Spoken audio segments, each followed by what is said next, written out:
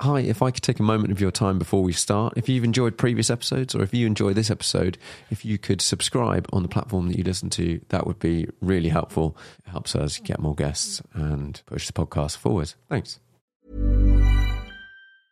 Ever catch yourself eating the same flavorless dinner 3 days in a row?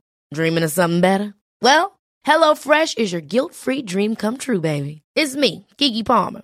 Let's wake up those taste buds with hot, juicy pecan-crusted chicken or garlic butter shrimp scampi. Hello Fresh. Stop dreaming of all the delicious possibilities and dig in at HelloFresh.com. Let's get this dinner party started.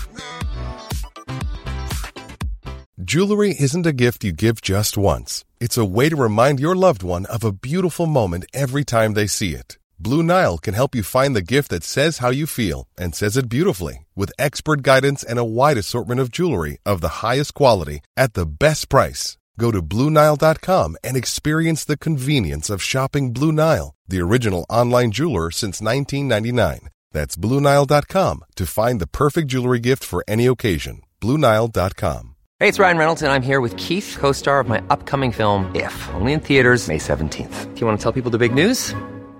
All right, I'll do it. Sign up now and you'll get unlimited for $15 a month and 6 months of Paramount Plus Essential Plan on us. MintMobile.com/switch. Upfront payment of $45 equivalent to $15 per month. Unlimited over 40 gigabytes per month. Face lower speeds. Videos at 480p. Active Mint customers by 531.24 get 6 months of Paramount Plus Essential Plan. Auto renews after 6 months. Offer ends May 31st, 2024. Separate Paramount Plus registration required. Terms and conditions apply if rated PG.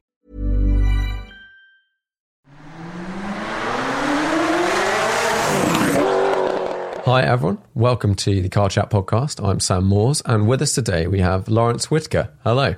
Hi Sam, how's it going? Very good, very good. Can you tell the listeners a little bit about sort of who you are and what you do? Yes, so I am the CEO of WarrantyWise, which is one of the UK's largest car warranty companies. But also, more excitingly perhaps, I am the third owner of the Lister Motor Company, which is Britain's oldest racing car company. Cool. Right. So where did this sort of begin? Because I know your journey. Yeah, your journey. So the Lister journey began back in 2011, 2012. So it really is a little bit linked to WarrantyWise. So WarrantyWise was a company that was founded by my mother and father. I was only 15 at the time, but it was a kitchen table discussion about starting this warranty business. And my mum came up with the name, and we had a sideboard in the kitchen where we had a computer, and my job would be to sell warranties after school at that time for a company called WHA, which was the UK's largest car warranty company. Okay. And as the company grew, and by 2008, this is jumping forwards kind of 8 years, I took over from my dad as the CEO, and my dad retired. Now my dad, what he loves to do is restore old cars. So he's done a few Land Rovers originally, and then he restored a few Bentleys and a few Rolls Royces, and then he finally bought this Lister, which was all in boxes. So a chassis, some boxes of, parts and wheels and all sorts of bits and pieces, just like, not a complete car at all, just absolutely all in boxes. And, he was so excited about restoring this car. And, through that restoration project, it obviously became evident very quickly that we needed new parts. And, in order to find these new parts, we had to seek out the people responsible for building them in the first place. So that led us to visit quite early on George Lister Engineering. Now, George Lister Engineering was Brian Lister, who started Lister. It was his grandfather's business that was started in 1890. And that business, remarkably, was still going. And it was the only connection we had at that time to the Lister Cars company. So we went down to see those guys. Brian had sold the company in 1986. So it had belonged to his grandfather, then his father, then Brian.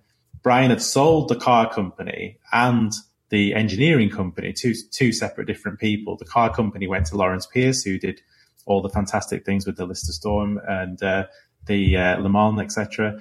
And the engineering company went to three partners. And we went down to see the engineering company, and they had this massive wooden crate. And I mean, like the biggest wooden crate you could ever imagine. And it was just full of Lister car parts, chassis, bits of, wheels, bits of, books for making the Dion rear axle. It had a chassis book. It had a jig, for the chassis. It had a body book to make the body. There was all sorts in it. There was pictures rolled up of Margaret Thatcher visiting the factory, loads of old blueprints all covered in dust. And obviously when we saw it all, my dad really wanted to buy some hubs at this time for the wheels. And he's like, well, I'd like to buy 4 hubs. And they were like, well, we can't really sell you 4 hubs. We'd sell you like 40 because we're an engineering company. We want to build a lot of things.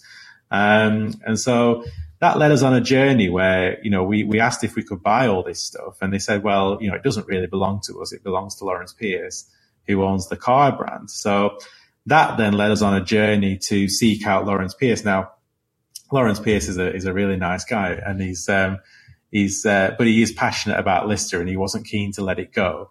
And my dad's quite a passionate person, and they were talking on the phone to each other, Lawrence in Portugal and my dad over in Lancashire, for about a year and getting nowhere really. And eventually I said to my dad, look, if we're really serious about buying Lister, I said, we need to go over to Portugal and meet Lawrence and his wife Fiona. And my dad is somebody who doesn't really leave Lancashire. He just stays, he doesn't really go on abroad holidays or anything like that. But, we went for a whistle stop, one night stay in Lisbon, met Lawrence and Fiona and managed to secure a deal for the Lister Motor Company, which wasn't called the Lister Motor Company then. The Lister Motor Company, as we know it now, we created the Lister Motor Company Limited to hold all the other companies, but all the other companies that we bought are all the historically important companies. And what's really interesting is, and one of the things that I really loved about Lister was that Lister has never been in administration. It's never, gone bump or stopped trading. It's traded consistently since 1954 to the current day. And I do not know another small British car company that you could say that about. It's just absolutely incredible. And so that, some of the old the old limited companies like Brian Lister Light Engineering Limited, that company was founded in 1954. There was various old companies that had been trading for a very long time, plus all the newer companies that Lawrence Pierce had registered, like Lister Storm Limited and Lister LMP Limited. So we combined all these companies under the new umbrella of the Lister Motor Company. And there we were in 2013. We'd managed to bring the stuff from the engineering factory, the stuff from Lawrence Pierce, bring it all together. And we had a car company. So yeah, that's basically how it came about. Just on a lookout for some hubs for this Lister my dad was restoring. We ended up buying the whole company. So yeah, it was. And what were they doing just like before you bought them? What were they actually doing? What that company? You said it was broken down to a few different ones, but yeah. So were they making cars? They're making mostly support, So Lawrence Pierce, he'd finished his Le Mans. I think that the last Le Mans entry for Lister was 2006, and so since then, Lawrence Pierce was just making a few parts, and he was restoring some older Storms that he had, and he was just ticking over really the business. And the engineering side of the company, they were making all sorts. They always have. George Lister Engineering has always made a lot of fantastic things. They made the bridge over the River Cam. They made the gates at Cambridge University, at Queen's College, I think it is. And, so they've always made varieties of things. And I think today they're making, they're very, very good at making window frames and things like that. So they're always fingers in lots of different engineering pies, really. And they did something for the Olympics with the velodrome for the cyclists. So they've always traded as well. So it was, which is so nice, really, because both companies had always done so well. And through buying Lister, of course, I got to meet Brian Lister, which was really, really special because I got to know Brian quite well in the last few years of his life. And his journey that he'd been on was amazing. He he said to me, because obviously I was interested to ask him, how did he get around to making a car? So he asked his dad when I think he was 23. And he said, look, I want to make a racing car. Archie Scott Brown was his friend, who was not a racing driver at the time, but amateur racing driver, I guess. And he said, me and Archie want to go racing. And his dad said, well, you can have 6 months off work and £1,200. But if you can't make it work in that time, then you've got to come back to work, And what Brian achieved in that 6 months was not only to make a racing car, but a winning racing car. The Lister Tejero Jap that he did with John Tejero, the first car, it was successful in its class. And that led on then to, many variations of different Listers right up until 1957, 58, where they made the tie-up with Jaguar, and then the Jaguar engine Listers, which became incredibly successful in the 50s. Because I was looking into, it's a brand I've sort of come across but didn't know too much about. As in, I've been to maybe Revival or something like that, and seen some of the Nobblies cruising around. And then probably 5 years ago, I started going to some of the Peter Auto events, and I came across my first Lister Storm GT car. I don't know whether it was GT3 or whatever it was at that point in time. There was a black one that was sort of around. Which was very cool. And then you do a bit of Googling, there's some road cars. And very few, yeah. Yeah. Well, how many of those were made? Any idea? So the Lister Storm road cars is very, very few. I think there was 3 or 4, Lister Storm road cars. Obviously the early Nobblies, they were pretty much all road cars, because at the time there wasn't really a difference or between what's constituted a race car or a road car. They tend to race them and then drive them home. I mean, there's lots of stories of Archie testing the Lister race cars on the A34 at Cambridge, and at night time and stuff, trying to get the car faster and faster. Lawrence Pierce made quite a few of the Jaguar conversions, the XJSs, which are called the Lister Le Mans. So he made, I think there's about 86 of those altogether. But yeah, loads of variations, but I mean, not too many cars. I mean, and that's what's kept Lister values high, I guess. I mean, now, a Lister Le Mans, which is basically a souped up XJS. Just looking at pictures of this, it's a pretty cool looking thing. Yeah, 6 litre or 7 litre V12. I mean, one of those cars now brings upwards of £100,000, whereas XJS prices are still at kind of £30,000. So, I mean, the Lister brand has always held this kind of mystique that transcends into value. So, an original Nobly now, bringing between 1.5 and £2 million. An original Lister Storm is bringing between £750 and £2 million. So, I mean, the value in the cars for such a small car company. I mean, no disrespect to other companies, but there isn't a Bristol that's worth £2 million. There isn't a TVR that's worth £2 million. No. And that's what's so magical about the race success and the heritage, is that it really transcends into the value of the cars.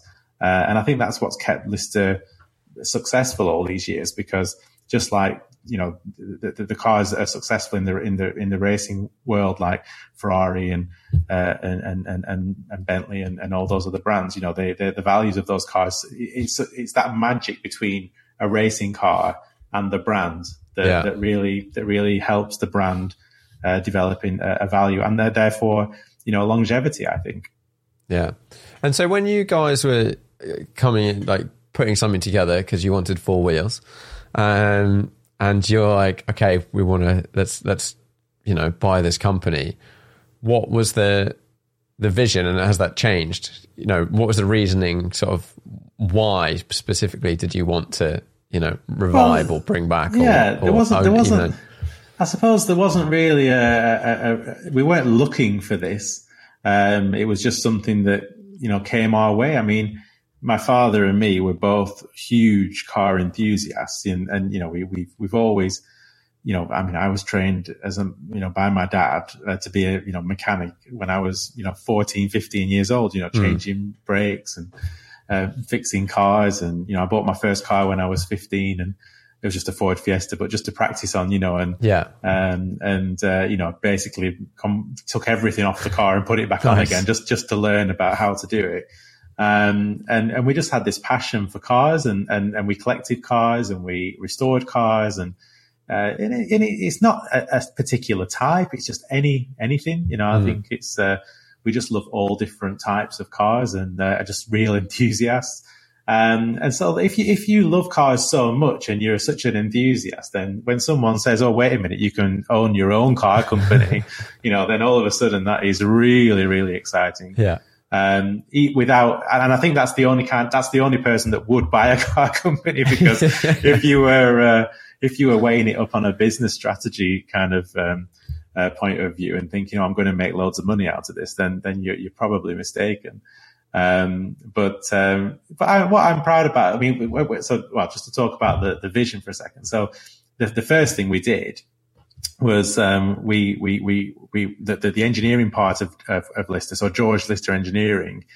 We asked the guys there if they would build us 10 recreation Lister Nobblies, and that was before, you know, all these Jaguar recreations had happened and Aston Martin recreations. Lister really started that trend to make a recreation, or a continuation, as we call it, because the chassis numbers ended at BHL 150. So we started BHL 151, which was the first chassis number that we produced.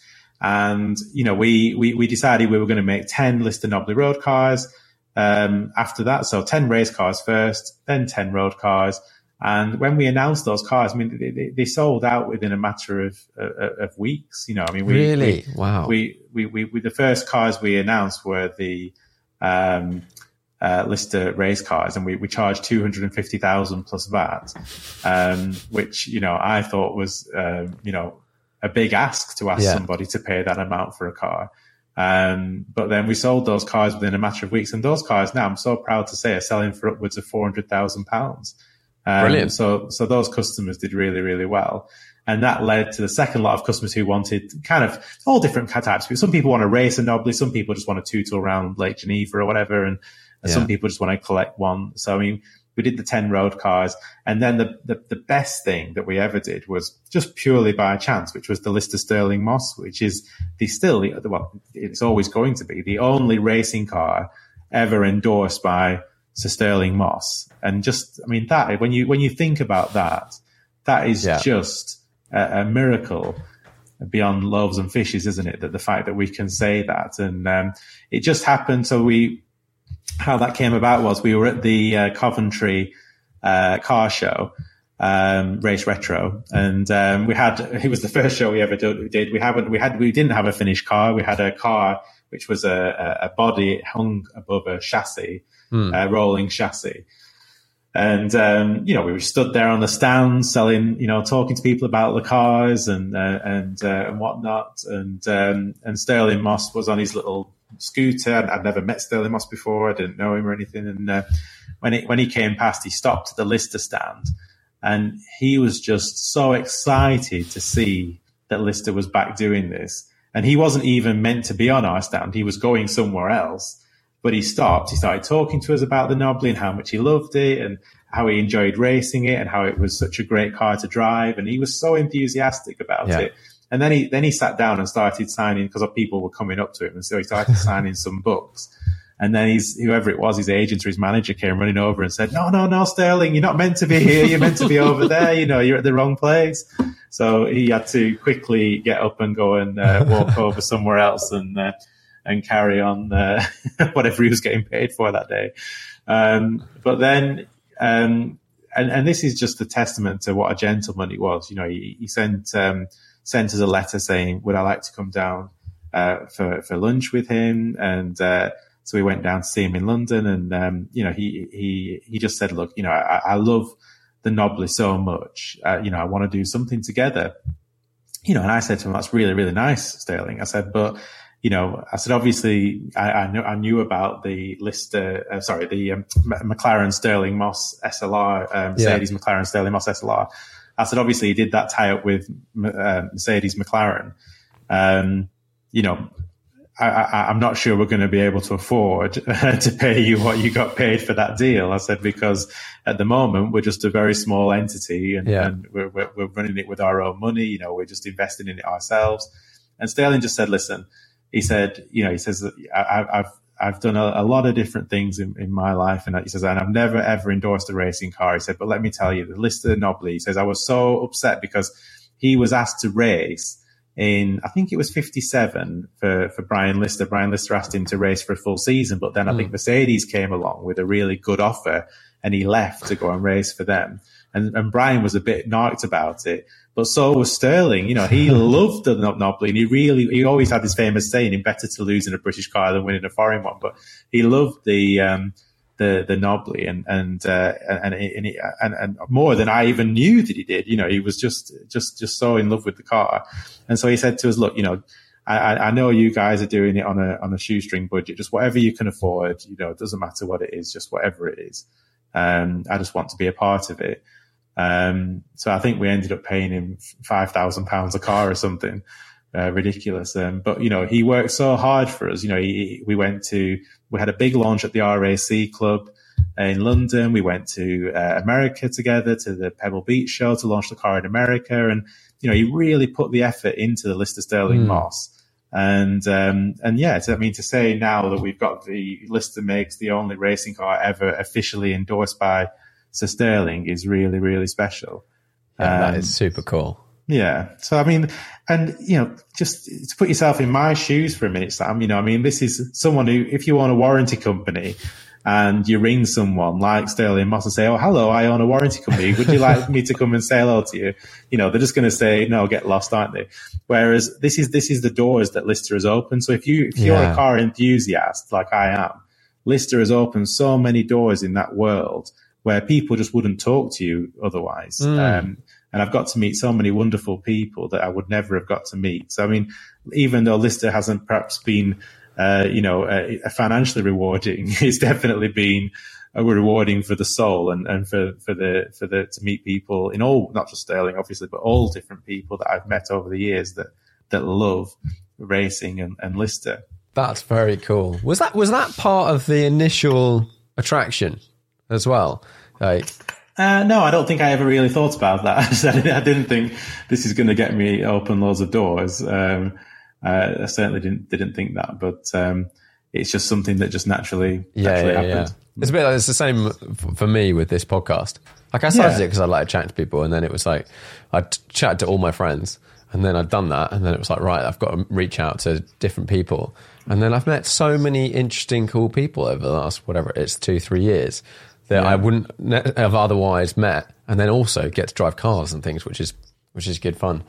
But definitely, I've often thought about starting a podcast myself just for the sake of being able to talk to people I want to talk to. But it is interesting. I used to think, I'll need to start a car magazine, then people lend me a free car for a few weeks. That's a very good way of doing it. Less so now, I think, but previously, I know someone that started up a magazine that sold 500 copies, 300 copies, and he would call up a manufacturer and they would lend him a car. And I was like, what? It's not another, it's a magazine, but it's tiny. It's incredible. I mean, I'm in that. I end up doing that, but what I end up doing is buying the car to have a go in it, and then I end up selling it if I don't like the car and keeping it if I like it. So. I have this with some friends. I for a long time had a couple of cars, but I owned them for a really long period of time. And then recently I've just started it's gone a bit wrong because I'm like, I sold that and then sold that. And then you're like, but I just kind of want to try lots of different things. Yeah. But definitely being in this position, I'm taking a step back a little bit because a lot of the fun I've personally found is it's like the excitement of finding it, the excitement of looking for it, trying to work out what you might want, what you don't want, etc. And then you eventually, if you do decide to buy it, you get a week of and then it slowly goes down, and then there's possibly a little earworm. Yeah, I mean it's funny, isn't it? I mean, I get little I get obsessed with a particular car for a while. So I'm over it now, pretty much. But I was really obsessed with Rolls-Royce Corniches, and it's a funny thing to be obsessed with, I know. But it's I just think that they are so undervalued. I think that if you look at a two-door coupe Milliner Park Wood, for example, that's not a convertible car. I mean, I've bought one of those cars recently for £28,000, and you think to yourself, I mean, that is such an undervalued car. When you consider a Rolls-Royce Series 1, Cloud convertible is 400 grand. There's something going very wrong that like 10 years later, that car is like worth 28 grand, and I just think that, and the convertibles, well, so I bought a coupe Corniche, and I 73 or something. I loved it. I was driving it every day. I was like, oh my God, I can't believe how good this car is. Yeah. I was researching all the history. The guy who owned it originally in London, he was a builder, and I rang his office. His office is still going. And she says, oh yeah, Raymond, he's died now. But he was well known for going to site with his Rolls Royce, and he had his spade in the boot, and he'd get out and start digging in the ground. And so I loved the car even more when I heard all these stories. And then I bought a Corniche convertible because I thought, well, I definitely would prefer the convertible. Another 74 car, I think that was. And I love that car. Really, really great car. It belonged to a local guy who owned a few Bowker, it's called Bowker BMW, but he owned a few BMW dealerships near me. Really cherished car, and I love that car. And then I thought, I'd really, really like one of the really early, before they were even called Corniches, when they were called Mulliner Park Ward. So I bought one of these 1967 very early cars. And then I was like, do you know what I really want? It's the very last Corniche, not the early one, the last one with the, everything works properly. Yeah. It's got the aircon and everything. So that took some finding. So I really had to search for that. So the Corniches, they made a Corniche 1, which was pretty much all the Corniches up until 1986, I think. And a Corniche 2 was 86 to 88. Corniche 3 was, maybe it was 89. The Corniche 3 was 89 to 91. And then a Corniche 4, which was that they made about 4 of them or something. Anyway, so I managed to find a Corniche 3, 1990 Corniche 3 on Collecting Cars. So I just had to buy it. And the irony is, like, I was so excited about that, so excited. I really, really, really, really wanted it. And I was like, I'm going to drive this car every day. I'm so excited to get this Corniche 3. And then when I got it back, the Corniche from 1974, I actually think drives a bit better, so like, I'm like, so now I've got 4 Corniches. I've like cornered the Corniche market, and I'm just in a bit of a Corniche, mess now. But I just think, I believe that the cars will appreciate, and if you can not lose money on a hobby, I just think how wonderful is that? Yeah, and, brilliant. And it's just, I'm in a privileged position that I can buy the cars that I'm passionate about, I guess. And luckily I'm not passionate about cars that cost 2 or 3 million quid. So you can have as much fun with 10 or 20 grand for me anyway, as you can with these really expensive cars. So, but then now I know that I've scratched my Corniche itch. Yeah. And I'm like, I'll be onto something else in a few. What's the next itch? I haven't got it. I don't know what it is yet. But it's, I don't know, but I'm happy when the itch is being scratched, really. This is my best time, and I'm not frantically worrying about how am I going to find the next car. I won't press you too much on that one then, because otherwise it'll start. And there's all sorts of cars I would love to have. I mean, I'd like an SEC Mercedes, like a 560 SEC. I'd love one of those, a really sorted one. I I like the BMW 850s. I mean, luckily I've got an 850 CSI, so I love that car. And I love those kind of 80s big coupes, comfortable cars. I'd love an S600, really, just like the Princess Diana style, or the W124s, perhaps. I'm not sure what the code is. Sure. The Princess Diana style S600, I would love one of those. There's a lot, a bit like you said, like with the Rolls and stuff like that. Is these cars that were so expensive when they were new? Oh, 100 grand, yeah. And then they're worth not nothing, but like a lot less for a lot of these cars. Some of them, okay, the tech doesn't work and whatever, but you still get in them and you're like, this is a nice car. And like, if it's a Rolls, everyone that's not a car person will be like, that's a cool classic Rolls. I'm not joking you. If you bought like a 10 grand Silver Spirit, that car, I mean, apart from its drinking fuel, but that car is better in every way than I think, most modern cars. It's everything is so comfortable. It's so quiet. It's everything, they've got aircon, they've got electric seats, they've got cruise control. They're just incredible, and even the early Corniches from 1973, they've got aircon and electric seats and cruise control. And you just think, wow, if you had one of those in 1974, 50 years ago, pretty much, cars haven't really got that much different. The improvements aren't that much. They're a bit quieter and a bit safer, and but I love those kind of old cars that have everything on them. There's a doctor where I used to live. There was a doctor on our street, and his doctor's car was a Corniche 2, maybe convertible. Nice. And it had like the doctor's badge in it, and wow. And he always used to wear. He was like this super smart looking guy, and he always used to wear a bow tie. And whenever he'd like get out to go and do his doctor's business, he'd like walk out the door, and he'd always leave the convertible with the roof down, get in his Corniche, and then like cruise off. And like, that's super cool, isn't it? Super cool. I mean, that's how we all wish we looked, I think. These old cars, So, right, you acquired Lister cars. You you did the continuations. So you made some race cars and some road cars, and then at some point, you're like, let's do some more modern-y stuff.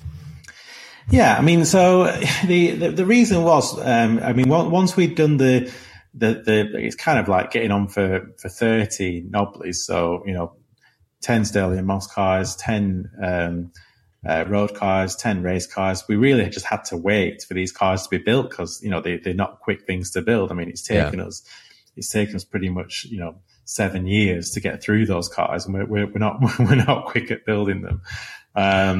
Obviously, they're very, very much handcrafted, and the workmanship that goes into them is second to none. And unfortunately, they've all been a big loss leader for us. They've not made any money because we've put so much effort into making. I mean, if you ever see one that we've made, so one of the cars we've built is winning at the moment the Stirling Moss Trophy, which is the historic race series.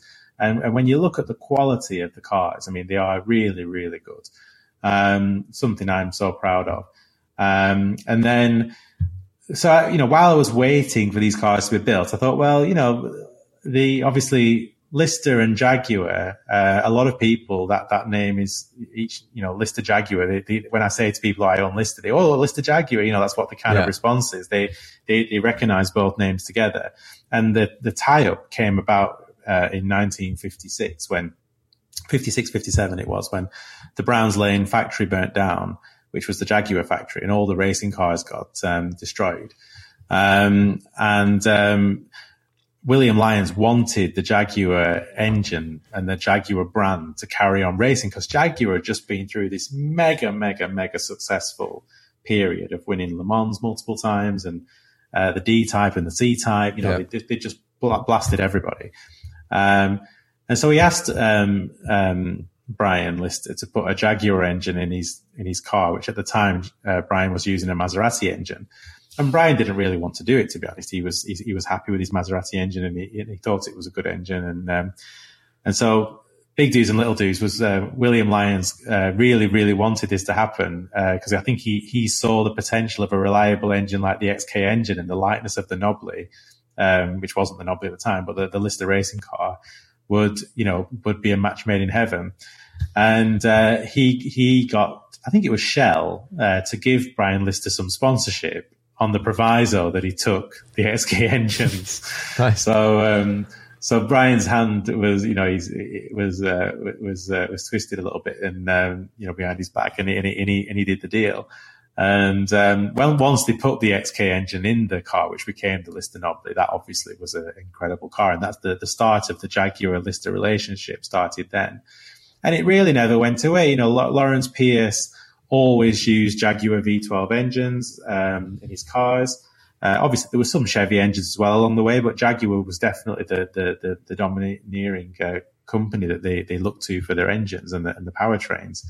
And Lawrence Pierce had been so successful with the Lister XJSs, that I just thought, well, there's got to be a market for doing a Lister Jaguar again, taking a Jaguar, and just like what Alpina do to BMW and just like what Brabus do to Mercedes, taking a Jaguar vehicle and kind of enhancing everything about it. So we started that process in 2015 or 2016 with the F-Type. And, it's just I bought 2 F-Types. We started taking the cars apart in our workshop and just started looking at everything and how it was built and what we could do better. And we ended up, pretty completely rebuilding the car. So our Lister LFTs, as they're called, I mean, they have complete new suspension, they have complete new exhaust systems, they have they're lowered. They've got a carbon fiber body kit, so new carbon fiber bumper, rear splitter, side skirts, wheel arch extensions, full new leather interior, leather roof lining, leather seats, leather, all hand stitched, all bridge of wear, the finest leather you can buy. I mean, the interiors are just beautiful. And the engine was the final piece, which we managed to tune the V8 Jaguar engine up to 666 brake horsepower. And what we were left with was a car that was extremely, extremely fast. And I think I'm biased, but I think it just looks so beautiful. I love the look of the body kit that we produced for I was very cautious because, no offense to people like Mansouri or anyone like that, but when a lot of these people make aftermarket kits, I always think they look a bit worse than the original car. And what I wanted was an OEM style finish that was, it had to look beautiful. For me, Lister has always been about beauty. The Nobly is a beautiful car. The Costin's a beautiful car. Everything's got to look, just right. And I was so passionate about that. And we went through a lot of different revisions for the way that the F-Type was going to look. And the car we ended up with, which was the final finished car, we did a prototype car, which looked a bit different, but then we did the final car. I'm just so happy with it. I think it looks great. And we ended up, doing quite a lot of those. We charged 155,000 for the full finished car. And to my amazement, they were really, really popular. But the car the 0 to 60 times were down to 3.2 seconds. The top speed was up to 5 or 208 miles an hour at the time. And that started this obviously restarted, I guess, the Lister Jaguar relationship in tuning. We're not officially endorsed by Jaguar in any which way, but by doing the kits on the Jaguar again, it sparked a lot of people's interest. So a lot of people would come to us and say, "Oh, look, I've got an XE, or I've got an XJ, I've got an XK. Could you do something to my car?" And so we do a lot of tuning. We do a lot of some people just want a little bit, like the wheels, or they just want to tune, or and so we if people, let's say they want an engine tune up to the 666 brake horsepower, or they can have a lesser one at 600 brake horsepower, we'll give them a Lister plaque and a certificate, and we'll put a warranty on the car, of course, as well. And it's a really nice part of the business where we can, which we're actually really busy at as well. So then we started doing the 4x4s, which is the F-Pace. So when Jaguar brought out the F-Pace V8, we just thought, well, we've got to, do this car. And that's been more successful than the F-Type. We charged a little bit less for those. I think they were about 140. And then we ended up with a car that was more horsepower than a Urus, lighter than a Urus, and, for 140 grand, where a Urus was 200 grand. So, I mean, it was just a no-brainer to a lot of people that this was a way of getting, and also that kind of person that was buying a Range Rover Sport SVR, and that brand was getting a little bit tainted with the sort of people that were buying that car. Yeah. The connoisseur's choice ended up being the Lister SVR because it was a talking point. It was something unique. It was really, really fast. We Auto Trader did a test against the Urus and we beat the Urus. The problem with our cars is Jaguar didn't install launch control. Okay. So if you both set off without launch control against the Urus, we always win. Whereas we always win at 50 onwards or whatever it is, when you're doing 50 miles an hour and then you set off, we always beat them that. But if the Urus uses launch control and the driver doesn't keep his left foot on the brake when they set off, then we lose by about a length of a car. So the launch control is quite important. But in the real world, who's there at the lights putting launch control on, So SUV. I've got cars with it, and I've never ever used it. So I think it's I think for the fact that we're a small car company and we've been able to produce something like that's so quick. I'm really pleased with the results, and I think the LFP, the F-Pace listed that we do. I think it looks stunning as well. We were a bit more restricted on the body kit because of there's so many sensors behind the bumpers for things like radar and, reverse sensors. And then there's the reverse like side sensor, and there's all different bits and pieces. You can't believe and obviously then you've got the forward alert. So there's lots to think about with these kits now. It's not just as simple as making a bumper and stick it on a car like it used to be. There's quite a lot to it. And, but we got the weight down significantly. We got the power up. We got the car breathing better with the intakes and yes. I mean, if you ever have the chance to drive a Lister LFP, they're one of the best cars, I think. If the fastest car is going from A to B of anything, it's a nice, easy car to drive, and it's got lots of power in the 4-wheel drive system. It's a great match.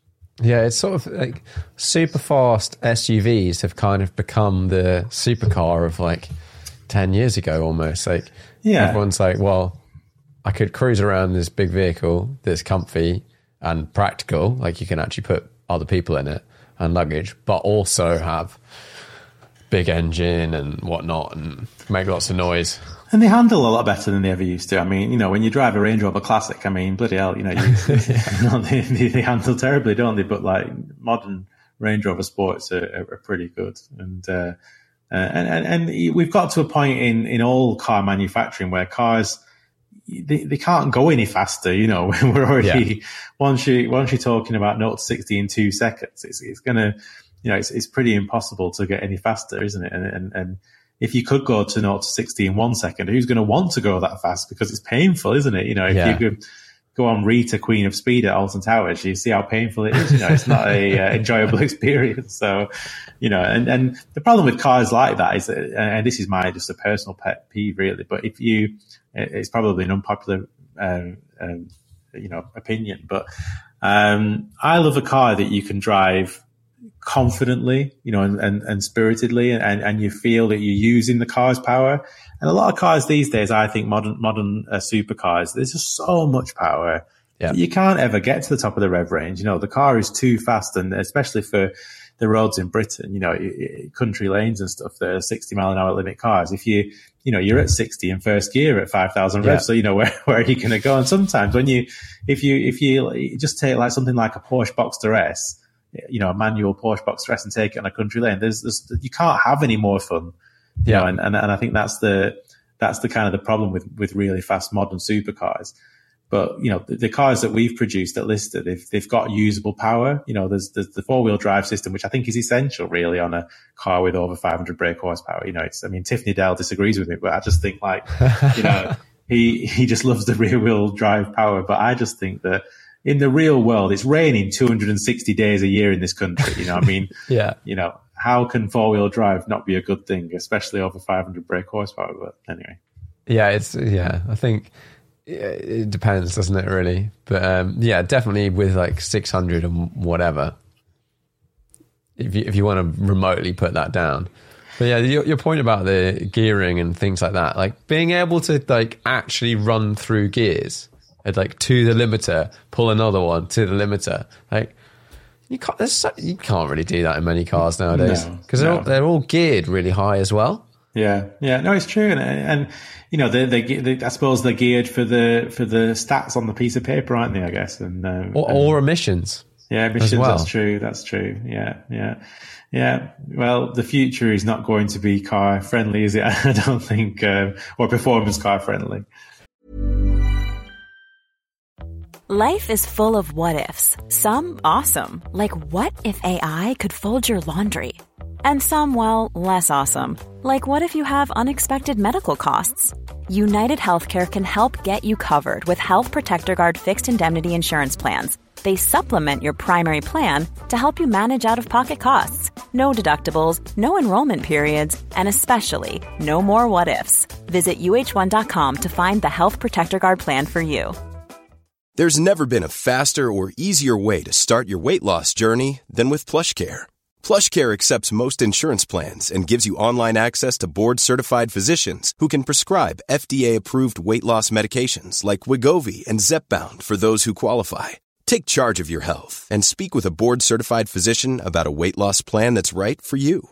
Get started today at plushcare.com/weight-loss. That's plushcare.com/weight-loss. plushcare.com/weight-loss. So with well, actually, specifically your sort of tie-in with Jaguar at the moment. Jaguar saying they're going to go full EV.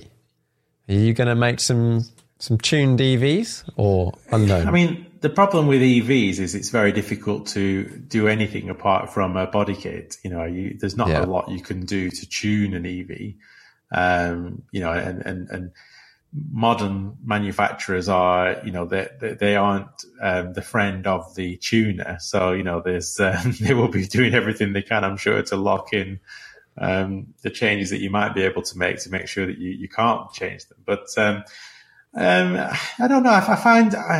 Personally, I don't think the future is electric vehicles. I think we're probably heading towards a hydrogen future, much more likely. I think at the minute, the only people I really know who are buying electric cars is because you're getting 100% tax write-off in your business, and you know you don't have to pay any company car tax. So I mean, that's what's keeping them going. And I bought a Jaguar electric car just to see what it was like myself, and I found it less convenient than a petrol car. And I think until it's more convenient, I don't think people will change. You know, the reason we're not all riding horses is because cars are miles better than horses, aren't we? Yeah. But like the thing is, electric cars are a bit worse than a petrol car, you know, in everything apart from perhaps cost. And bloody hell, the cost isn't going to be much of a difference in the future, is it? With electricity prices going up the way they're going up. Yeah. And the government will find a way to tax them. And I just think that, you know, if you can't get an extra 300 or 400 miles in 3 minutes like you can at the petrol station, it's definitely worse than what we've currently got. And the only time I can think of what we ever went backwards with was with Concorde. And there's not a single part of humans that like going backwards. And I just think that, you know, nobody's going to, unless they make an electric car that you really can get 500 miles range out of, you know, in a short period of time. Do you think, what about the counterpoint to that? So I have a Peugeot E208 that I use around town and shorter journeys, like sub 150 miles. And I love the fact that it's charged at home and I never go to a petrol station and it's always fully charged, like if I want it to be. And they sort of, there's certain EV specific traits, like you can warm it up before you get in it. I can do that with my Range Rover. Yeah. But and there's sort of, you know, environmental emissions and whatever and that sort of stuff. I personally, for that car, for like short journeys and around town and whatever, I think the electric powertrain works very well. It doesn't require warming up. You don't have to wait for the fluids to warm up before you can give it full beans. So what you're saying is we all have to buy 2 cars now, one for the town and one for long distances. So how is that going to be environmentally friendly? But I think, listen, I do not see what's wrong with a hybrid car where you can turn. I 100% agree with you that city centres should not be polluted with, you know, emissions. And, you know, you know, we've all been in London where the black cabs are smoking like mad. Yeah. I mean, those cars should just not be on the road. You know, but a car that you don't need to charge up, that charges itself up when you go down a hill or you brake or whatever, that you can just switch to full electric mode, that can give you 30 miles so that you can nip into town, go around town with your complete EV mode on, and then leave. You know, for me, I just think that is so much, you know, more convenient, than a full, electric car. I mean, the problem I found with electric cars is, so, you know, it'd be raining. So you'd think, oh God, I can't be bothered plugging it in. And, you know, I'm going to get wet if I have to get out the car and plug it in. I just want to run inside the house. And then sometimes you'd be like, so if you haven't got a garage, that's a big problem, isn't it? Yeah. If you haven't got a driveway, that's a big problem. What are the 15 million people who live in terrace houses going to do? Have like leads across the pavement? I mean, how many claims are we going to be paying for people falling over? You know? And then, you know, you've got the problem. I would always get in it every morning. I'd forget to unplug it and I'd be like, bloody hell, I forgot to unplug the damn car. Now I've got to get out again and unplug it. And, you know, then I'd be thinking like, you know, it's, if I was always, I go to Liverpool quite a few times, which is about an hour and 20 minutes from my house. And I always used to think like, oh, a bit of anxiety. Am I going to get to Liverpool on time? I wouldn't put my heated seats on my heated steering wheel when I was going to Liverpool because I wouldn't want to stop and charge it up. So then I'm like, I've not got warm hands. I've not got a warm bum. I'm not getting the things I want out of this car. And then, you know, my partner would use it and then not plug it in. So when I got to it the next morning, it was flat. There's just so many things I didn't like about it. So many things. I mean, I think as a vehicle, they're pretty good. You know, driving one around, you know, like you say, all the good things about them. They don't need warming up. They're quick. The handling's good because the center of gravity is low. There's a lot of good things to like about them, but I just do not believe that the future is plugging them in. The future's either got to be an electric car that's hydrogen powered or a hybrid car, which is a very, very, very small petrol engine that, you know, 500 cc's or something attached to a battery. But again, that you don't need to plug in. You know, Lexus are already making a car that does, you know, 30 miles on with, you know, with no plug. I just don't see why that isn't so much better than having to plug your car in and then all the wires. I mean, you lose your wire and then BMW charge you $3,000 for a new wire, don't they? And, you know, and then someone will change the plug and then you get to the place and the charging point's broken and then, you know, it doesn't accept your credit card and, I don't know. It just seems so flawed at the moment, in my opinion. I think, at the moment, it's definitely not right for everyone, and it's definitely not necessarily the best solution. But I think give it time for a lot of people. If you're doing high mileage, absolutely no way. Now there will be people that say, yes, I have a Tesla and I use it and it's fine, whatever, fine, okay. But for most EVs you can buy, if you want to do lots of mileage, it's not ideal.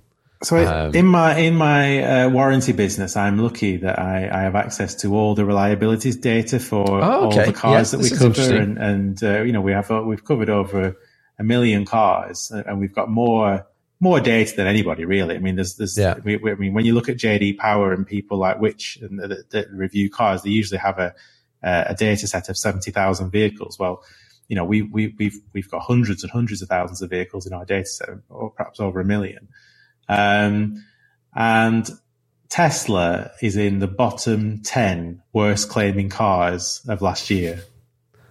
What's a typical claim? Well, they're all the problem with Teslas is obviously they're all electrical claims, of course, but you know, the problem with all EVs at the moment is you're forced to take them back to the main dealer. So there are no specialists that have opened. You know, the manufacturers won't even release the way to, you know, obviously the computers that you have to plug them into. They won't release the software so independents can fix them. So if you choose a used electric car, then you know, I'm not saying that they're all as bad as Teslas. I mean, the Nissan Leafs are actually quite reliable, but you know, the Teslas in particular, we have a lot of claims coming through for those cars. And now they're much more expensive to put on risk as a warranty cover than they are than an E-Class Mercedes. And so, you know, I just feel like the best way I think the way of the future where, you know, if we are going to get something that it replaces ICE cars, it's got to be a solution that is suitable for all and is easier or as easy as the current cars that we have. And I think until that happens, I think and obviously if you ignore all the government grants and everything and the company car tax. I mean, my accountant basically looks me in the eye and says, you need to buy an electric car. This is amazing. You know, what the government is doing for you is amazing. You need to get one. You know, and I don't, because, you know, I for all the reasons I've just pointed out. But if that stopped, would electric cars be as popular? You know, and the answer is definitely no, isn't it? You definitely wouldn't see as many Taycan Turbo S's driving around. Well, you know, and that is a joke, isn't it? Because a Taycan S, 150 grand, the new Rolls-Royce Spectre, 350 grand, they're 100% tax write-offable. Yeah. So anyone with a business can buy one of those, pay less tax. I mean, how is that? Yeah. How is that good? You know, and I don't know. I just think you've got a lot of, emissions is one thing that comes out the exhaust tailpipe of your car. But the cost of mining the lithium and the cost of manufacturing new cars is so great that, you know, people aren't taking that into consideration. the worrying thing is the rising prices of electric, and how is that going to affect our home lives?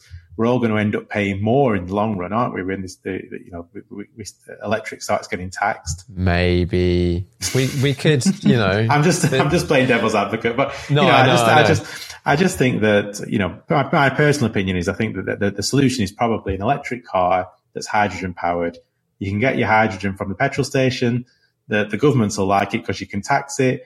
BP, Euro garages love it because you can get it from the petrol station. Mars Bar love it because you buy a Mars Bar while you're there. Spar and Subway aren't going to go out of business. And, it's something that fits everybody. And the 15 million people in this country who live in a terrace house don't have to have a wire across from their window to their car, do they?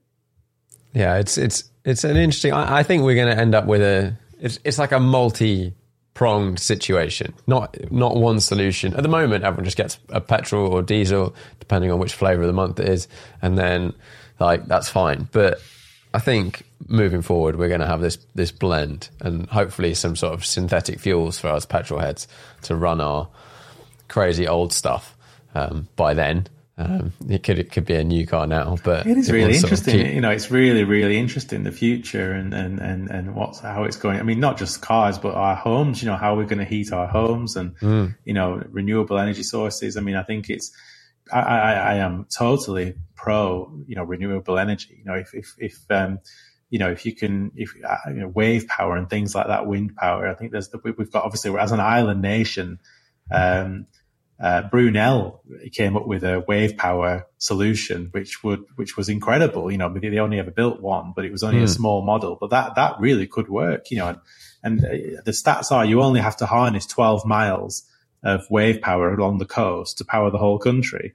And surely that's something that is much more urgent than especially with the Russia problem, than powering our cars off. Yeah, it's. I think those. I'm interested in all of those sorts of things. I think someone was explaining the costs of doing stuff, and it was like, if you do it on land, let's just say it's X. If you do it on the sea, it's like 10X. If you try and do it under the sea, it's like 100X, because of the materials and how battered and whatnot. And I saw the other day that we're starting to get steps forward in fusion energy, which if we can get fusion nuclear power plants, that's it.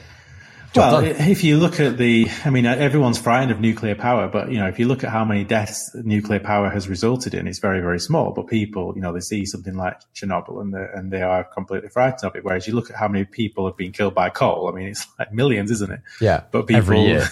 But people trust coal for some reason.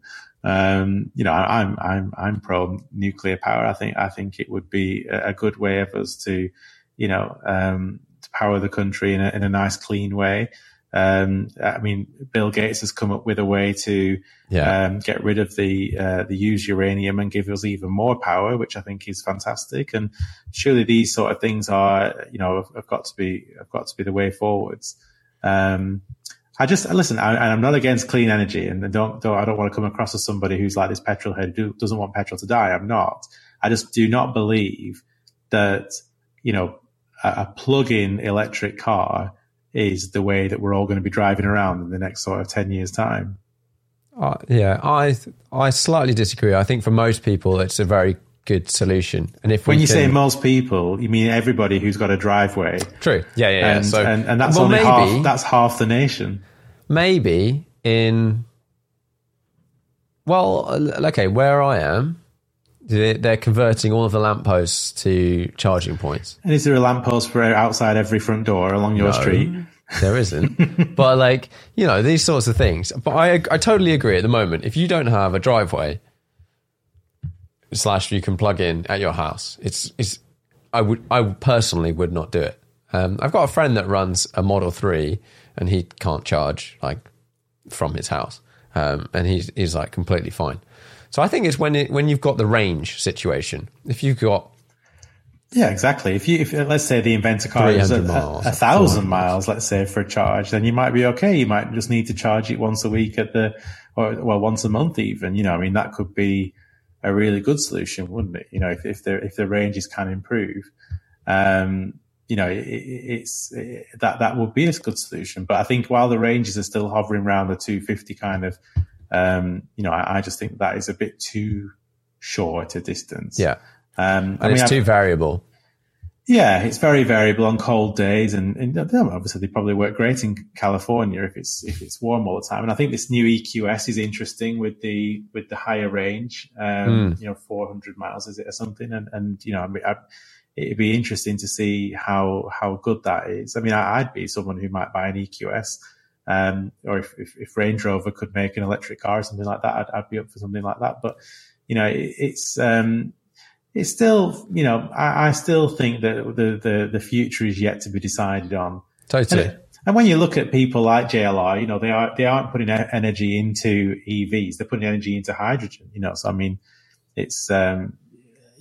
I think there is a beginning to be a shift with the manufacturers who are investing more in research in hydrogen power than perhaps they are looking into EV power. But it's all interesting. I'm looking forward to whatever it is that comes along, and it's all interesting, isn't it? But I think as far as Lister goes, it's a tough one. I mean, we are making a car like a Nobly is it's still a massive undertaking for a small company. It's not an easy thing to do to make any car. Anyone who makes cars like Morgan or Ginetta or us, it's not an easy task. And even if you look at someone like Aston Martin, they've had to get Mercedes help really in terms of finding a manufacturing partner who, and I suppose with Morgan as well, with BMW, they've found manufacturers who will support them with engines and gearboxes and switch gear. And because the complexities of building a car are vast, and there isn't really anybody who builds a standalone car, with the very, very few exceptions, that doesn't have some sort of larger manufacturer support. I mean, even Pagani and Koenigsegg both rely on Mercedes support as well. And, for us, I think in order to make a brand new car, you would really have to find a manufacturer that would give you some support. And obviously that for us would be JLR. But I mean, even them, they're moving to BMW for their support, because it takes these huge companies like Mercedes and BMW and Volkswagen Group. They need the volume in order to make it work. And even companies like Aston Martin and JLR are struggling to make it work with their own engines and their own design because of just the volumes that they sell. So it's not looking great for manufacturers who make a standalone car, I don't think, unless you make, I really love the Ariel company because they keep it really simple. Yeah. They'll use a Honda engine and they'll, the car is minimalist, which is great. But, if you want to make a car which is going to compete with something, let's say Lister came out with a new Storm and you wanted it to compete with a Pagani Huayra or whatever, then that is really £100 million investment that needs to be made to make that a possibility. So that's not something I can afford to do on my own. And so it would have to be a joint venture. And I'm just conscious of, I don't want to do anything crap. I think it's got to be, Brian Lister said to me, he said, I want you to take really good care of the Lister Car Company. It's something that I'm, passionate about, and I don't want you to make kind of do anything that I wouldn't do. And so I am conscious of that. And I think we've just got to step very carefully. But as it goes now, I mean, we're busy building our costings. We're building the last Stirling Moss cars. We're busy doing the Jaguar conversions. So we're fairly busy at the moment without having to worry too much about what we're going to do next. But I think it's the answer is we've got to think really carefully and do something that we can do that's sustainable and that the people who love Lister are going to like. I think that's the most important thing. Yeah. Something that resonates with the existing. But I have thought about an EV Nobly. I've thought about that before. Because I think somehow EV cars for a weekend blasting classic car actually do make a lot of sense, I suppose, apart from the noise that you lose. But most people don't drive a classic car further than kind of 100 miles. Yeah. They can leave it on charge all week, get in it at the weekend, blast around on a sunny day, come back and put it back on charge. And it does kind of make sense for them. But, yeah, it's just a case of, you know, we're not a company that's got focus groups or anything. You know, it's kind of what I think is going to be right is what we do. I think we just, you know, we just got, if we make 10 EV Nobblies and let's say that costs us £5 million to produce those cars, you know, is it going to be something that is going to be a success that we'll sell lots of? You know, you've just got to be a little bit careful that you don't do anything too drastic, because, you know, Lister is self-supported. It's got, you know, no debts. It has no bank borrowings. It's a company that supports itself now. And I'm pleased to say that we've been in profit for 3 years, and that's the way I would like to keep it. What have been some of the sort of challenges along the way? Maybe some unexpected ones or things you hadn't foreseen. I'm the sort of person that doesn't really dwell on things like that, to be honest. Yeah. You know, I'm not somebody who has regrets or gets bogged down. I love a problem, you know, so I probably think of problems as something, oh, great, let's sort this out. So I'm not quite sure. I mean, there's been some legal challenges and stuff that we've had to deal with, you know, with trademarks and whatnot, that people have thought that they own something that they didn't, or you know, some people, you know, we solved all those, you know, favorably. And, you know, so, I mean, there's never been any huge problem. Obviously building a car from scratch is a huge problem anyway. So, I mean, everything's a problem, but, you know, in the scheme of things, nothing, I mean, we've just been so lucky that whenever we've released a car, one thing that always amazes me is how wide the spread of press release goes. So when we released a press release for the Nobly, let's say, for example, you know, that went worldwide. You know, we had inquiries from America, Canada, Belgium, France. We had inquiries from Hiroshima.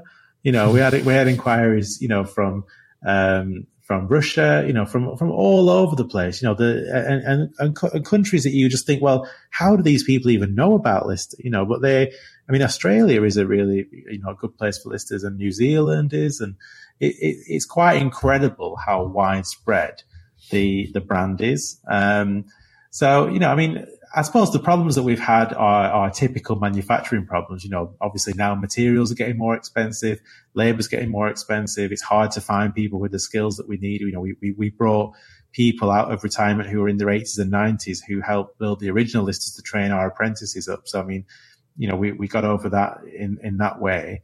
But yeah, I mean, running a car company throws up a problem a day, really. So it's hard to pick a big one, but there hasn't really been any massive issues. It's just, if you love cars, it's a joy, not stress, really. So it's something that I look forward to, and you know, but of course you get all those normal problems that any business has. You know, a customer says they'll buy a car and then doesn't buy one, or they can't get the funding, or whatever it is. You know, just day-to-day problems of running a business. But yeah, I mean, last week we had a guy come into the showroom and he bought 3 Lister Nobblies just when he walked in. You know, I mean, so nice. He says, you know, he sold his business, and he just said, I'm really interested in a Lister Nobly. So I was telling him about what the options were, and we had 3 cars in the showroom, and he said, I'll order a new one and I'll take 2 in the showroom. And I said, are you sure? You know, but he said, yeah, I really love them, you know, and so, you know, you never know what's going to happen from day to day. And it's, you know, that's the magic of running a small car company, isn't it? Yeah, that's fun. Was that like they're living on different continents or something? No, or they're literally just going to be at home. Yeah, he wants to race one. Okay, he wants to use one for the road, and he wants to put one away in cotton wool and just never touch it. You know, until the day he dies. So yeah, he's 3 different reasons why he wanted 3, but. Yeah, I mean, even I was surprised at that. You know, I think it's, you know, the only other person with 3 Nobblies is me, I guess. And, but I mean, the remarkable thing about the Nobly is how good it still drives. You know, if you drive a Nobly around on the road, it's comfortable. You know, obviously they're quick. They're really, really quick. But yeah, I mean, they are actually a comfortable place to be. If they're a little bit cramped if you're on the bigger side, but the costing solves that problem. But yeah, no, I think there's still a lot of love for them, and they still drive in a really good fashion. And and are still. I mean, when you think about a Nobly is as fast as an Audi R8 now.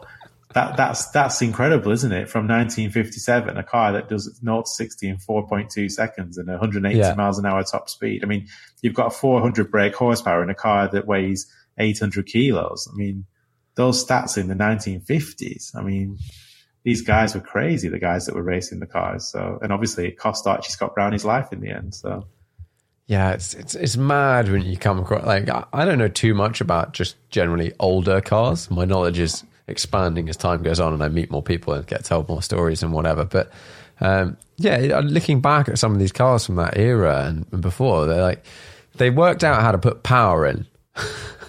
Well, they didn't quite work the rest out, but they were like, well, we can start putting power in these things. And they were fast. Brian Lister was always very much about, that famous kind of, I think Colin Chapman coined the phrase add lightness, know, and Brian, before Colin Chapman, Brian Lister was the champion of that. He really wanted to make the car as light as possible.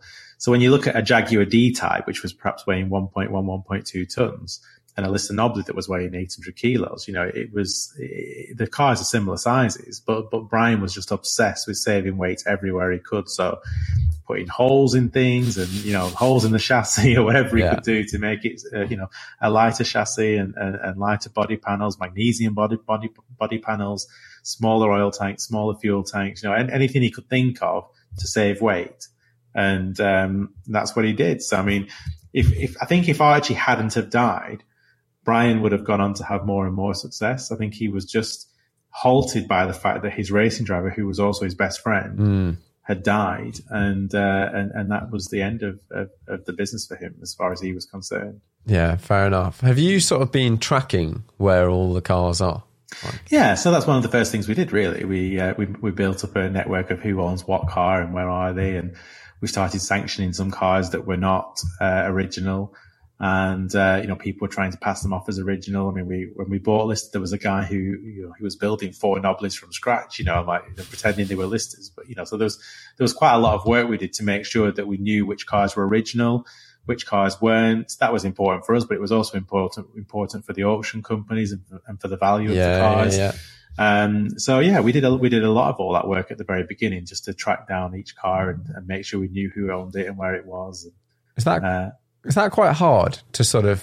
Not with a company like Lister, I guess, when there's so few cars. I think it would be hard if you had a lot of cars. But, Lister has probably made something in the region of 250 cars in its entirety. So it's not a huge undertaking. And obviously the people who own them are quite well-known people. So it tended to be not too difficult to find them. And then even if we couldn't find them, they would pop up at auction or pop up for sale. And at that point you could trace them back and make sure it was the original car. And obviously, and just learn the owners from that really. Have you had that thing that has happened to a couple of sort of big name Ferraris where people, they own the car, then they get an exact replica made, and then like at certain points in time you're like they diverge, and then like, well, which is the real one? Well, I'm sure that has happened.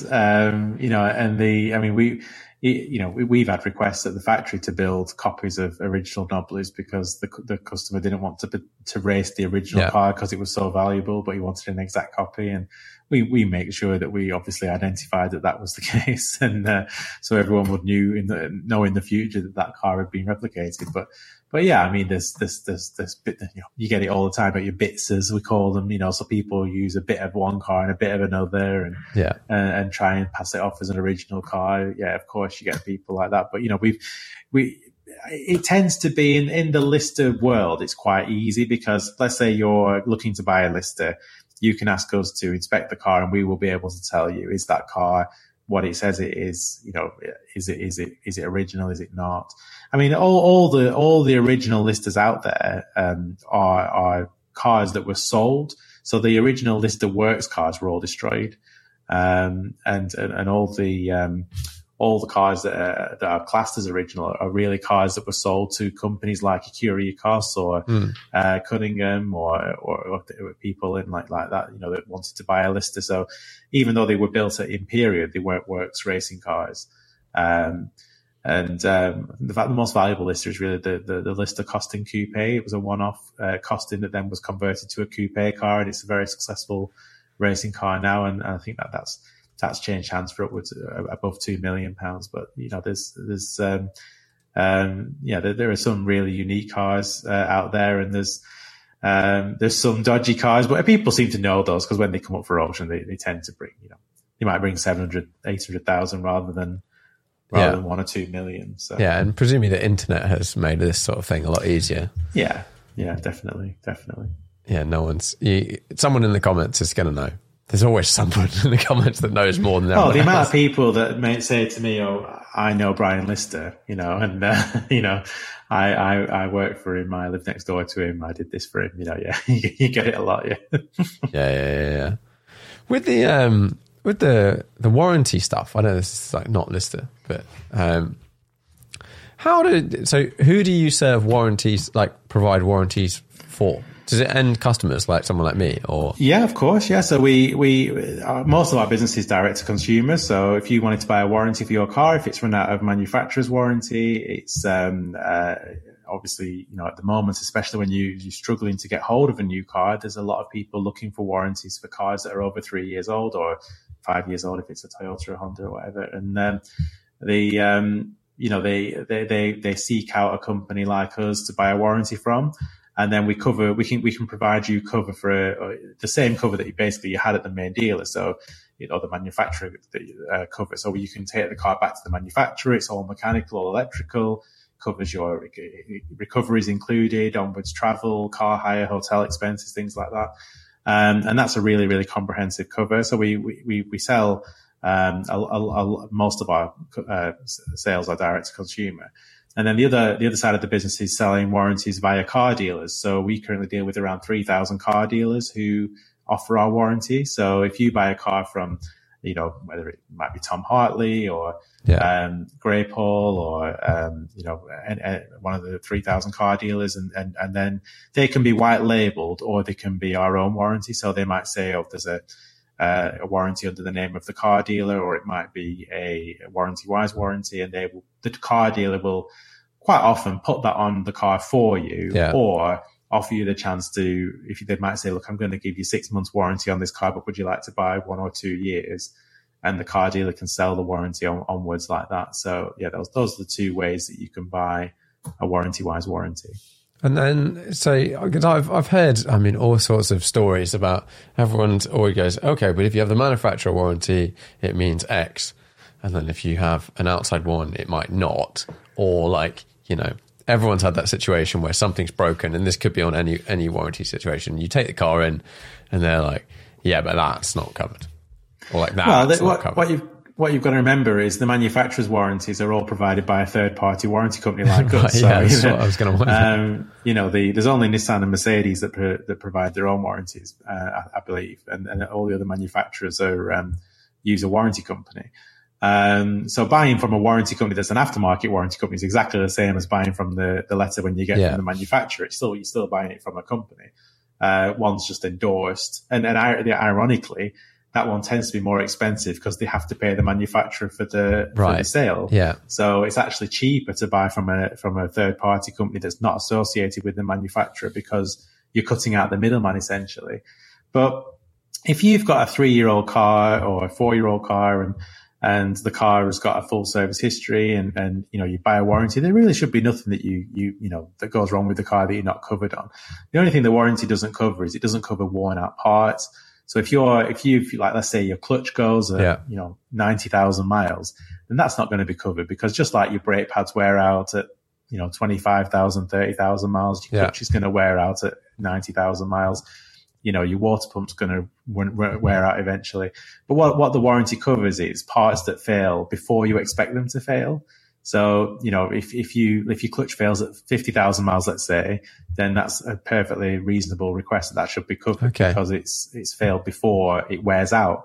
That's the thing that people struggle with aftermarket warranties. It's like I always say it's like a house insurance company. If you buy a house and you've got carpet in your hallway and you walk on the carpet and your 5 kids and your wife and every day for 10 years and the carpet becomes threadbare, you can't ring up Direct Line and say, well, please can I have a new carpet because my carpet's, gone threadbare. You've just used it so much that now it's worn out. And cars and mechanical items, there's 10,000 parts in a car.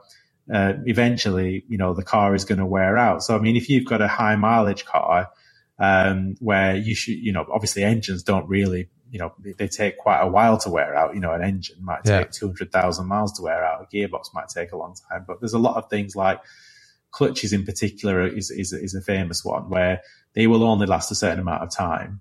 And, if they break before that period, then absolutely that's covered. But if they break when they've just worn out, then that's when they're not covered. But that's the problem with coming out. I've had a lot of cars where, I've had claims, for all sorts of things, while the car is relatively low mileage. So like, I drive a Range Rover most of the time and, it's done 40,000 miles and I've had 16 claims, so it's like because it's just things that are going wrong because unfortunately the car is unreliable. But that's just part of the course, isn't it? It could be a water pump. It could be, I've had a turbocharger go in it. I've had two turbos actually. I've had intercooler, I've had electrical, but I've just had a new wiring loom on a BMW that I've got as well. So, there are all sorts of things can happen to a car that goes wrong before the item wears out. And does go wrong. And unfortunately now, so, I didn't realize this, but I've got a 3-year-old BMW and, I took it for a service to an independent garage because I didn't really want to pay the BMW rates. And they said, oh, I'm sorry, we can't service it because, we haven't got the technology, we haven't got the computer to tell the car that it's been serviced. Right. And BMW haven't released that yet. So you've got to go back to the main dealer. And that's just so clever, isn't it, of BMW, really? Yeah. So I had to take it back to the BMW garage and then obviously pay, quite a lot of money for my service. But, it's always, and that's the problem with the electric cars. There's no independence. And unfortunately, independents are having a tougher and tougher time because, the manufacturers are less wanting to release the software that you need to be able to plug the car into the OBD2 center to find out what's wrong with the car. And not only that, to reset it as well.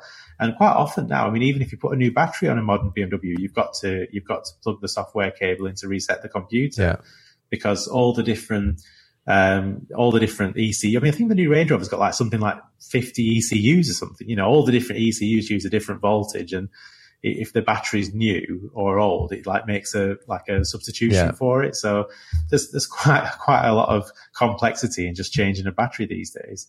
We're seeing more people, if anything, that want to buy a warranty because the cost of repairing the car has gone up. The cost of labor is going up. Your ability to buy a new car with a manufacturer's warranty has gone down. So we see a lot of people wanting to protect their car against, mechanical or electrical breakdown. Because at the end of the day, there's very few repairs these days that cost less than, £1,000 or £2,000. It's very rare that you go into a main dealer and the bill is £200 or £300 like you might think it's going to be. And sometimes that's a really lot of money to find, isn't it? Whereas if you could just buy a warranty and it costs you £40 a month, and you've got the peace of mind that it's covered. And then when you do come to claim, you've got the, that peace of mind is very nice. So do you, if I was to order one through you guys, do you inspect the car? No, we don't inspect the car. We just, take your word for it. It's a good car. Nice. And, I think, it's something that, I think it's too complicated to go around inspecting cars and, it pushes the price of the warranty up because you've got to spend, £100 on an inspector to go out and, then the person's got to find time off work to get the inspector. It's something that we thought is too much of a barrier to entry. And so no, we don't inspect cars. You don't have to have the car inspected. The car just once you buy the warranty, you've got to, adhere to keeping your car serviced to manufacturer's recommendations. So we give you, an extra 1,000-mile leeway. So if your manufacturer says you need your car servicing every 12,000 miles, you've got an extra 1,000 miles that you could, go over that. But if you go over that, then you've missed that interval. But you've just got to keep the car serviced to manufacturer's recommendations. And as long as you do that, then there really isn't anything that shouldn't be covered if it's not worn out. it'll be covered by the warranty. Yeah. And then are there specific things that like void warranty? Because that's like a classic thing that someone buys a car and they're like, oh, don't do that because it'll void the warranty on your entire car. I mean, it's down to every company, isn't it? I mean, we're not as strict as others, but yeah, technically, I mean, it's the same with car insurance, but technically if you put an aftermarket set of wheels on, that voids the cover if you haven't told the insurance company for your car insurance. But we're not particularly super fussy on that, because at the end of the day, you know, what difference is it going to have made? Obviously, you know, you're not allowed to go on like tracks and things like that. But we, you know, unless you get our permission. Okay. So, you know, we have, when people, let's say they've got a 911 GT3 on cover and they want to go around a racing track. If they ring us first, we will sell them an extra cover to cover them on the track. Okay. But if they don't ring us and the car blows up on the track, then, you know, it's not what the car was really, should be doing. So, that's something that's putting extra strain on the car, and therefore the warranty doesn't cover that. So, there's not a whole lot of things that void the cover, but yeah, I would say track driving is the typical one, you know, aftermarket, modifications. So if you have your car chipped and you don't tell us, that potentially could cause the car to, especially Mercedes, we have a lot of problems with that. People chip the Mercedes, you know, and get to try and get more power. Yeah. And we've had a few problems with that. But if you tell us, then there's not a problem. So how does that situation work then? You say, whatever, I've bought a, I don't know, C63 or something. I bought a C63 and I want to get it chipped. You know, just letting you know that I've had the car chipped. Is there any extra cost? And you know, with us, I think there's about a £250 extra cost or something to cover that chip, because obviously the chip. So it depends which company you got. I mean, some companies we actually, you know, we do a deal with some chip companies to cover the chip. So you ask your chip manufacturer first. They might already have put a warranty in place to cover anything that the chip causes to go wrong. But obviously, if that's not the case, and then the chip causes, if your engine blows up and you can trace that back to this car had more power and therefore it was under more stress, and the chip caused the engine to blow up prematurely, and you haven't told us that your car's had a chip put in, then obviously it's not going to be covered. But yeah, it's like with any insurance, really. My advice would be, don't be frightened to ring the insurance company up and tell them what you've done. You know, nobody is worried about, you know, aftermarket wheels or aftermarket bumpers. They're just worried about not being told. And as long as you tell them that what you're doing, whether it's because you've had your car chipped or whether you've had the wheels put on or you want to go on a track day, as long as you tell your insurance company or your warranty company, then, you know, you shouldn't really be in any great danger. It's just a case of making sure that they know that's what you're doing. And I think that's a sensible thing to do. It's just to ring them up and say, even obviously your car insurance is void if you go on a track as well, but a lot of them do track day cover, so that you can be insured while you're driving around the track. So it's, you know, it's just sensible to tell them those things, isn't it? Yeah, it makes sense. And I think one of the points is like stuff, if you change stuff, like we'll sort of ignore the insurance side of it, but on like a warranty side, so you change the exhaust. If there's a reasonable knock-on effect from that modification, then you might not be covered. But if it's nothing related, like your paint starts, like rust comes through, but you fit an exhaust, you're not going to lose the warranty on your paint. Let's say. Well, it comes down to discretion in that case, doesn't it? Because legally, you're wrong. So if you took that argument to court and said, look, you know, I put an exhaust on, the terms and conditions said don't alter your car without telling us, but it hasn't really caused any problems. The judge is just going to say, well, no, your terms and conditions said we're covering the car that you came with, and if you put an aftermarket exhaust on, then that's not the same car, is it? So, you know, that argument doesn't legally work, but therefore you have to rely on the warranty company that you're dealing with to see sense, I guess. And the way we get around that is, so everybody who buys a warranty off us, let's say you have that exact situation where you say the exhaust that I fitted can't possibly have caused the water pump to fail. Yeah. What we do is, if you have a decline from us warranty wise for anything, you can independently ask Quentin Wilson to review. So Quentin Wilson's our celebrity endorser and has been since 2008. You can ask him to review the warranty independently to us as a company, because Quentin is an independent person. He's got a reputation. He's got a reputation to lose, I should say. He's got fantastic car knowledge, and he also has his own warranty-wise checkbook. So he can overrule the company if you can convince Quentin that you should be paid.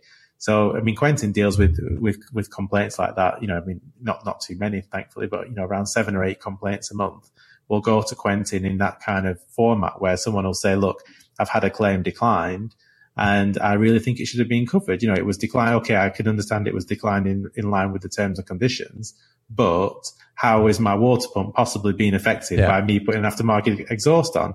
And Quentin will make a decision, on what he thinks as an independent person, whether that should be covered or not. And that's a way. One of the things that was important to me was that as a warranty company, we weren't a faceless company. Yeah. You know, we had somebody like Quentin who really did have a public persona, that, you know, was important, that could make sure that consumers weren't falling foul to some, you know, little term and condition that was causing them a problem. So, and I think so many warranty companies didn't have that. That was why when we started with Warranty Wise and with Quentin joined us, Quentin was so particular about the terms and conditions and what Quentin calls weasel words. So like, it's things like consequential damage. So Quentin took that out of the cover. So as a lot of warranty companies would say, we don't cover consequential damage. So if you're the typical classic one is your drive belt snaps and your engine blows up. Yeah. Well, most warranty companies would say we don't cover drive belts, you know, so unlucky. Whereas obviously that is just unfair. Okay. And no warranty company really covers drive belts because they're a rubber item and rubber items aren't covered, perishable items. But if you don't have a consequential damage, clause, that means that you cover consequential damage, then what is the warranty going to do? You know, it's going to do nothing, is it? So we took out the consequential damage clause. We took out things like betterment. So betterment was, it's still a warranty company still have this clause and it's ridiculous. But basically it's a clause that says when you bought the warranty, your car was 3 years old. Therefore, your water pump was 3 years old or your alternator was 3 years old. Therefore, if we give you a new alternator now, we're making your car even better than it was when you came on risk with us. Therefore, you owe us 30 or 40 or 50% of the parts cost because we're actually improving your car. Now, nearly all the warranty companies still have that clause in them, apart from Warranty Wise, because that was something that Quentin identified as a weasel word that was a reason why warranty companies were just trying to get out of paying claims.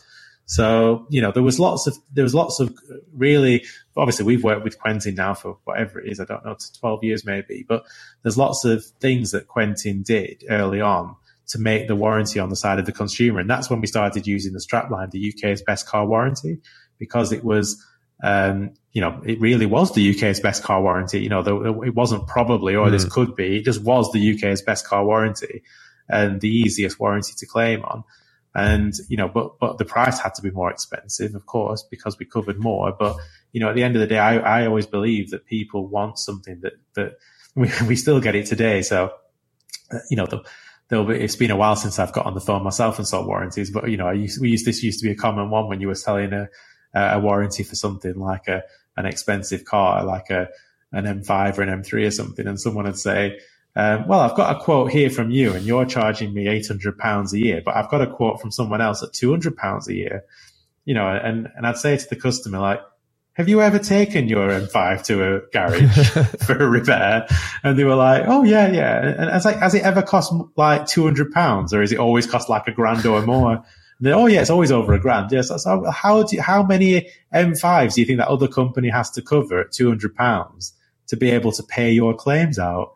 You know, and once you explain that to a customer, they really realize that a cheap warranty really can't cover you. You know, you know, I've had this with large car supermarket groups that have said, we've got £17 for a car warranty, you know, but we're going to sell thousands of cars. And I say, well, you know, we can we can send your customers a blank book in the post if you like. And they were like, well, what do you mean? You know, I said, well, it costs us like 10 quid just to send them a book with nothing in it. You know, by the time you've paid your postage and your admin expenses, it's going to cost us 10, 15 pounds. So the extra £2, I mean, what do you want to write in for that? You know, some sort of cover for something or other, you know, I'd say might as well just be a blank book. And they, well, we've got competitors saying it's going to cost us £17 a car. Well, I'll say, well, go with them then, you know, because it's not worth the hassle. You know, the cover is so limited. You really do want to get what you pay for. And you know, we've tried in a world where there's a lot of cloak and daggers in the warranty world. It's getting better, but, you know, especially 20 years ago when we founded the company, there was an awful lot of warranties that weren't worth the paper they're printed on.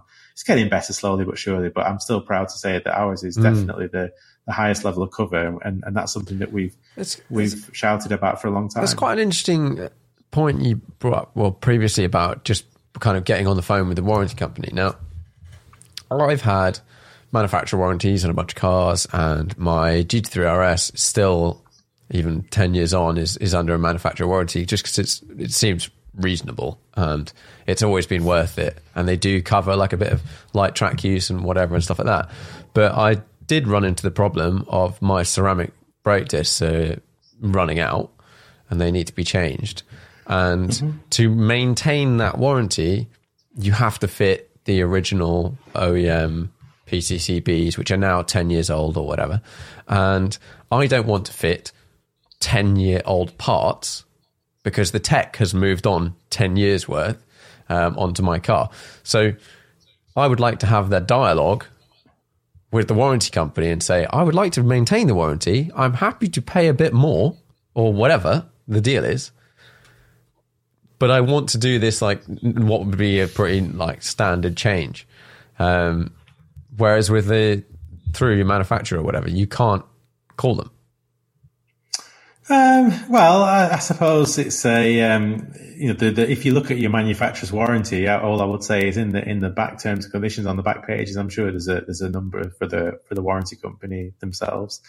I think it's a tough one, that, isn't it? I mean, obviously, if it was warranty wise, I would, make an exception for that because I can see your point. But I think it's sometimes, if you are dealing with a company that is not owned by someone who is car knowledgeable, and you're just dealing with someone at the end of it with a computer and they type in the details, the computer's just going to say no, isn't it? So I think it's a tough one sometimes. That, I mean, I can understand why a warranty company would say no, because the car is no longer original OEM. I totally understand that. But I understand your point as well, that you're actually making the car better, not worse. And really, I mean, brakes aren't really covered. I mean, I suppose we cover the discs, we don't cover pads. So I mean, it's how often do you have a disc problem on a car? It's really quite rare, I suppose. Sometimes they crack, and pretty rare. So but it is quite a rare problem. So it's just I don't think the warranty company should have too much of a problem with that. But it's just down to individual companies. All I can say is that if it was with us, I mean, we make exceptions all the time because, we understand cars and we understand, car enthusiasts and why they might want to do something or other. And so quite often they're the best kind of customers because they're people who are really passionate about cars. They're not, people who are ignorant to the service and maintenance. The worst kind of person is the person who, buys a car, never services it, drives it, does 60,000 miles in it on the same oil, and then the car blows up and says, oh, well, I want my car paying out now. And you say, well, have you ever changed your oil? And said, oh, no, I didn't realize I had to. That's the worst kind of customer. Whereas, customers who look after their cars and really cherish the cars, they're the kind of people that we like because obviously they're trying. I mean, I change my oil in all my cars at 6,000 miles, whether it needs it or not, so it's yearly or 6,000 miles. Even if I've got a car that the service interval is 12,000 miles, because I just know the stats are. That's better, yeah. You change your oil more regularly, your car breaks down less. It's as simple as that. Yeah, I think we've all got those sort of friends or people we've come across that you're like, you look in their car and there's an engine warning light and you're like, how long has that light been on? Like, I don't know. Oh, yeah. I had a friend who was a teacher who had a brand new Scirocco, never ever serviced it. You know, just I used to say, have you serviced the car? No, it's still driving fine. You know, it's still driving fine. Yeah. You know, well, you know, cars like that don't, and I blame the leasing companies really, because it was always back in the day when people wanted to pay less for their fully repairing leases, and car manufacturers started coming out with a 20,000 mile oil change interval, which is thankfully has gone away now. But that is ludicrous. You know, there is no real oil that lasts 20,000 miles. You know, it's not like they've invented some sort of special super slippy oil that lasts forever. You know, there just isn't. You know, oil just gets old and wears out and needs replacing. You know, so I mean, it's my experience, changing your oil regularly is the most important thing you can do, and everything else is kind of, you know, changing your spark plugs and your air filters is going to improve your car. It's not going to necessarily make it more reliable. Yeah, stop it exploding. Yeah. So no, I mean, it's just people who look after the cars and have a query like that. I think it's, you know, for us, we would make an exception, but I understand why someone wouldn't. So it's just down to individual companies' preference. That's for me is a solid argument to get a third party warranty over a manufactured one, because you can have the dialogue. Well, that's true. I mean, that's true. I mean, I think that, you know, one thing that I am, you know, I suppose rightly or wrongly, I put myself out there. You know, I'm on Twitter regularly. I'm on Instagram. I'm on Facebook. You know, I talk to our customers. You know, I'm on the forums. So whenever anybody writes, you know, I've had a problem with warranty wise or something like that, I'm on it straight away. You know, I talk to the customer, I talk to the car dealer. I try and put the problem straight away. You know, we're not a company that hides, that just hopes that, you know, we're declining claims willy-nilly and we just, you know, don't want to keep our head down. You know, I actively want to talk to customers who've got a problem. And, you know, I encourage all our customers to, you know, you know, even, you know, we provide cover to, you know, nearly 15,000 new customers a month now. You know, and one of the common questions we get is, well, I've seen some negative reviews. Well, if you look at our negative reviews on Trustpilot, for example, I think last month we had 9 1-star reviews, but we had hundreds and hundreds of 5-star reviews. Well, out of 15,000 new customers, plus all the previous customers we've ever sold, to have 9 1-star reviews, I always say, well, I'm really pleased with that. You know, that's really, really good. You know, it's like a 0.01% of customers are unhappy. You know, but I try really hard to try and, you know, rather than the customer just getting angry and putting something on a forum, I like to try and, you know, so you'll see my comments on forums where I've got to say, hi, I'm the CEO of Warranty Wise. If you'd like to ring me or talk about this, by all means. Because quite often these days, people don't go through the complaints procedure of the company. Yeah. They just go on social media. And obviously you know, people who want you to do something will tweet at you, but there's quite a lot of people who don't really want you to do anything. They just want to vent. Yeah. And so I think it's, you know, our duty to be a better company is to find those people and just find well, 2 reasons: to find what's gone wrong and see if it's something that could have been avoided in the future, or alternatively to try and fix the problem that the customer's having, so that they're not so upset. Because the last thing anyone wants is an upset customer, and especially in this day and age, when everything's so they can make a big mess, you know, can't they? Yeah. Right. I normally wrap these up with 5 questions. So we'll start it off. Do you have a most memorable driving trip or journey? Yeah. So when I was, it was New Year's Eve. I forget the year, but I was young, because I was still trying to buy and sell cars to make money. And I had a 1998, it wasn't something special, but it was a 1998 C200 Elegance model it was like a bright green color. And me and my friends, the only thing that was open on Christmas Eve was the casino in Manchester. So we'd all been to the casino and we came out, it was about 11 o'clock at night. And my friends used to play this game that was like, shall we go somewhere crazy? And then we'd used to set off there until someone said, no, I really can't go there, you know. So someone said, shall we go to Edinburgh? And I said, yeah, let's go. You know, so we set off to Edinburgh. And then we were on the M6 and I got past like Lancaster and someone said, we're not really going to Edinburgh, are we? You know, like I've got work the day after tomorrow. It's New Year's Day tomorrow. I've got a family meal and this, that, and the other. But no one really wanted to say that they didn't want to go. So everyone just like kind of got like, no, well, do you not want to go? Do you want us to turn around? He's like, oh, no, I'll go. So we ended up carrying on.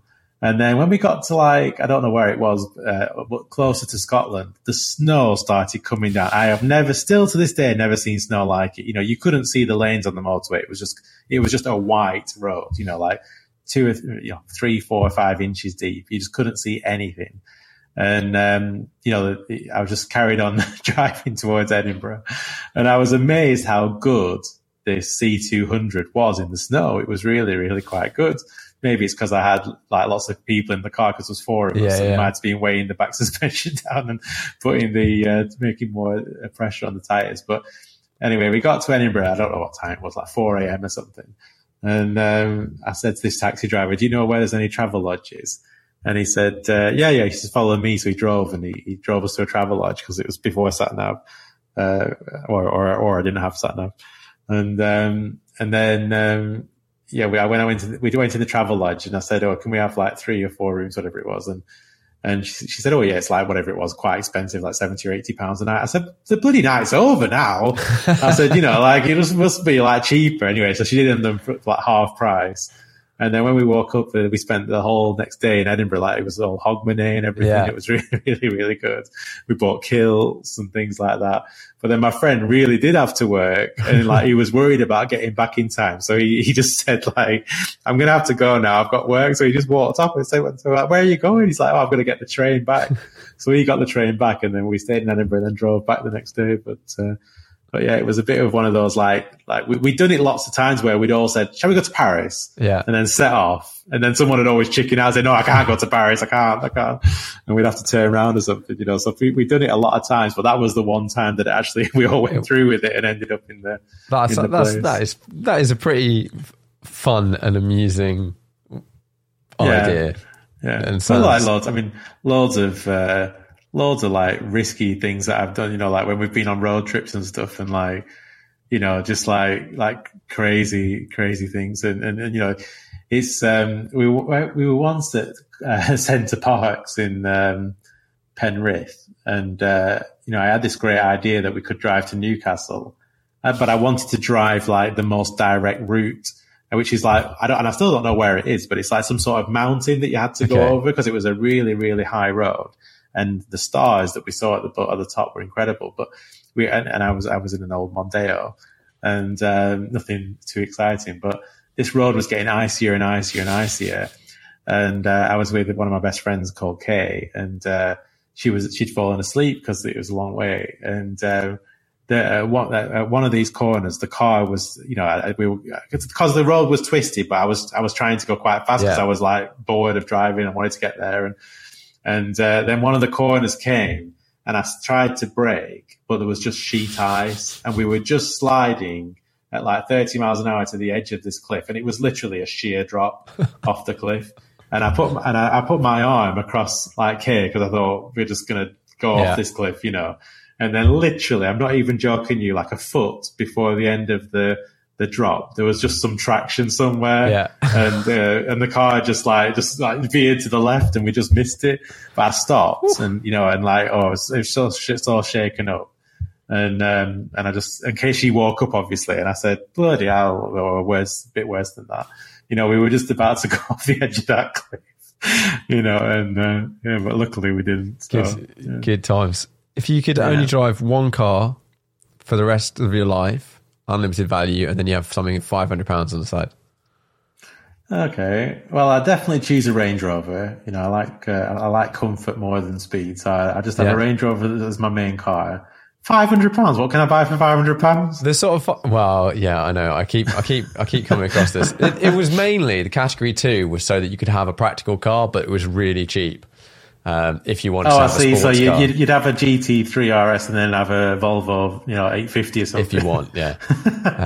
Although I need to now. No, I'd do it the other way around. I'd have a Range Rover, and then I'll probably have something like probably the cheapest MGB I could find if you can still get one for £500.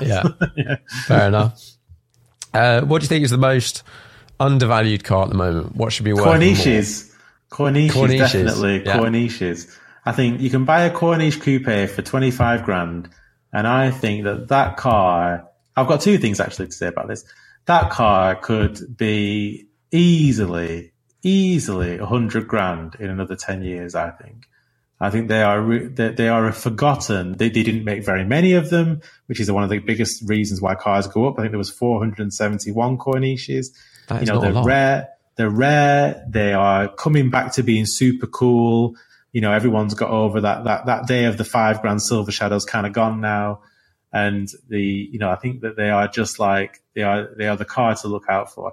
I think the other thing is like R129 Mercedes. I mean, I love all SLs, but like an R129 SL, you can still buy one of them for 5 or 6 grand.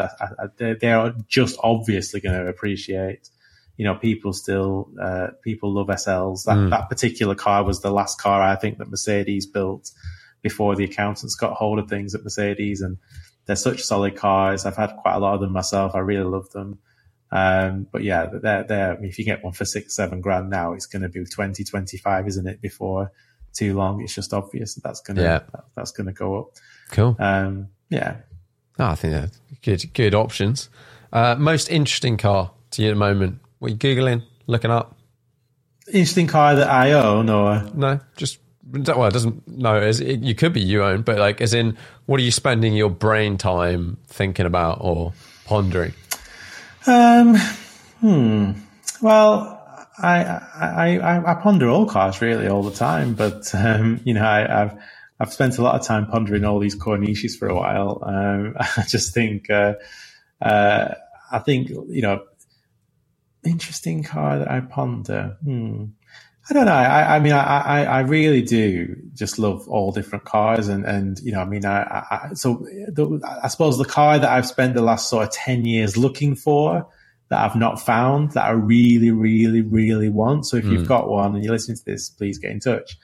But I would like an absolutely immaculate, and I mean immaculate, low mileage Volvo 240 GLT from around 88, 89 or 90 or 91, automatic, estate.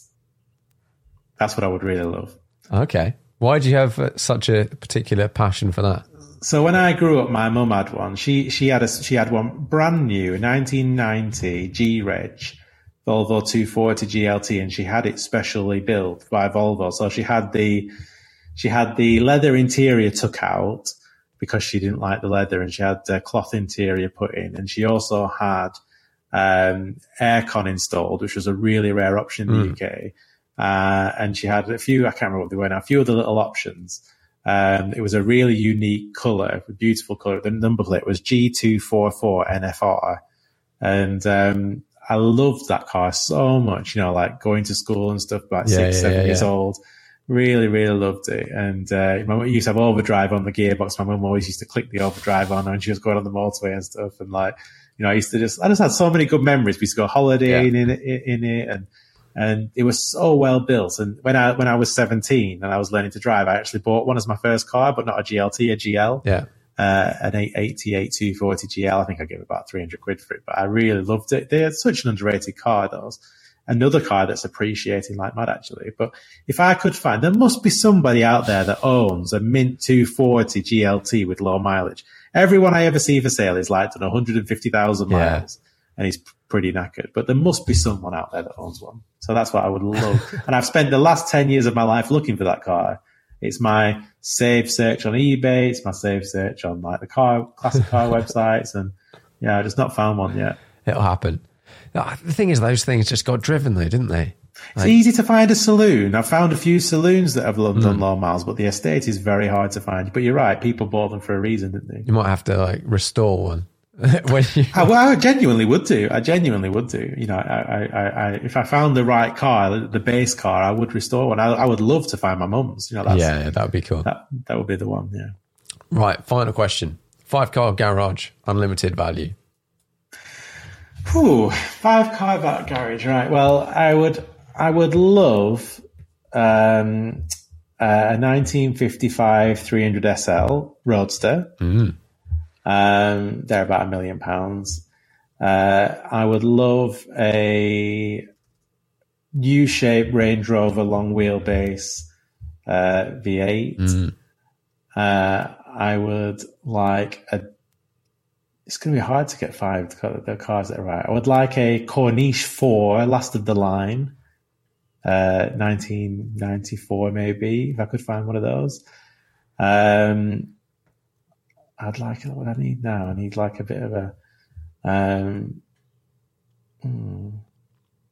probably have a, maybe a Veyron or the new Chiron. Quite like those Chirons. And then I would have a Lister Costin, like built to my own specification with like an extra leg room and like a comfort pack for the road use with heated seats, so I could drive it all year round. Nice. And tonneau cover and and a really beautiful like Mason's black, something like that. Yeah. That sounds like a cool bunch. One thing that has come up, which I've suddenly thought about, Range Rovers, right? So they're whenever I ask anyone about Range Rovers, they're always like, "Yeah, they break down." We ignore the very, very new one because you don't know yet. Break down all the time. That'll definitely break down. You've got to have, it's got to be brand new, and it's still going to break down. So they break down more when they're brand new. They're quite good when they're used. So with all this information that you have in the background of warranties and etc. and stuff like that, obviously you wouldn't get the first 3 years unless you provide to the dealers. Do they break down a lot more than other cars of a similar ilk? Or yes, I mean you can't deny that. Even used, they do break down more. I mean Range Rovers are always in the bottom 10 most unreliable cars. But I always used to. When I was at the Land Rover dealership and I was at the service desk, as you often are, and there was always someone going mental. I've just spent 90 grand on this car and it's broken down. I can't believe it. And I used to say to them, like, why didn't you buy a Land Cruiser? Because they don't break down. And people don't want to buy a Toyota Land Cruiser. The Range Rover there is no car that exists that does everything so well, I don't think. They look great. The brand is great. The Charles Spencer King, kind of era of that design of a Range Rover. It still exists today. The design of it, and look at how many people can't design a 4x4. Yeah. Rolls-Royce can't design one. The Bentayga is hideous. All the BMWs are hideous. The X7's disgusting. People can't come up with a good-looking 4x4 apart from Range Rover. They are so good-looking. They're classless. You can go to the Savoy or you could go to the Highlands of Scotland. You can go anywhere you want in one. They've got a center, they've got an armrest, an individual armrest. Why don't more manufacturers realize that is what we all want? We want an armrest that we can put our left arm on while we're driving. They've got I don't like the new ones, but like mine, I've got a pre-facelift one that's got real buttons. I can't stand cars that have got too much, screens, touch screens. This one's got a button for your heated seats. It's got buttons for your aircon. It's got a button for your heated steering wheel. Buttons that you can just press things quickly and they come on. Why manufacturers insist on having these bloody screens that you can't get to anything, 3 different menus to get to something? Just ludicrous that people think that's a good thing. And they're comfortable, you're in an armchair. You could go to the south of France in one. You'd still be quite fresh when you got there. Yeah, they do waft. Seats are good. The ride's good. The air suspension is incredible. The 4-wheel drive, because you've got 4-wheel drive, you're not worried about, it's going to snow or it's going to rain, or I need to go into this field to get this, or I need to tow a trailer today, or, there's lots of situations, or I need to go to the B&Q. They've got loads of room in the back. But there's just so many good points to a Range Rover. All of these things, and they tick so many boxes, and that's always why I've never owned one, but I've always gone, I would like a Range Rover. And the only bad thing is they break down a bit. They break down like that. Well, if you buy a warranty, you're sorted, aren't you? You buy a warranty and you're sorted. I mean, listen, Lexuses hardly ever make a claim. We've had a claim now, but we once had the RX 4x4 Lexus. We once had no claims ever came in for one. And, but those RX 450Hs, they are supremely reliable. And I bought one, because I'm a bit like, I like to just have a go in these cars. I've sold it again now, but, and I drove it round for about 6 months, and I absolutely loved it. It was comfortable, and but it's not a Range Rover, is it? It's just not a Range Rover. It's not got a center armrest. You don't feel super special when you turn up somewhere in it. It's not as desirable. It's a bit soulless. That's the problem with reliability, is with reliability, you kind of know you're always going to get there, don't you? Whereas in a Range Rover, when you go into the airport at 4 a.m. to get your flight, there's a bit of like anxiety. Am I going to make it? Am I not? Do I need to get a taxi? If this car breaks down on the side of the road, how am I going to get to the airport? What am I going to have to do? That's all a bit of excitement, isn't it, about having one? Hopefully, I'm really hoping with the new one that a lot of these issues are resolved. They 100% won't be. Because they're still made by the same people. Yeah.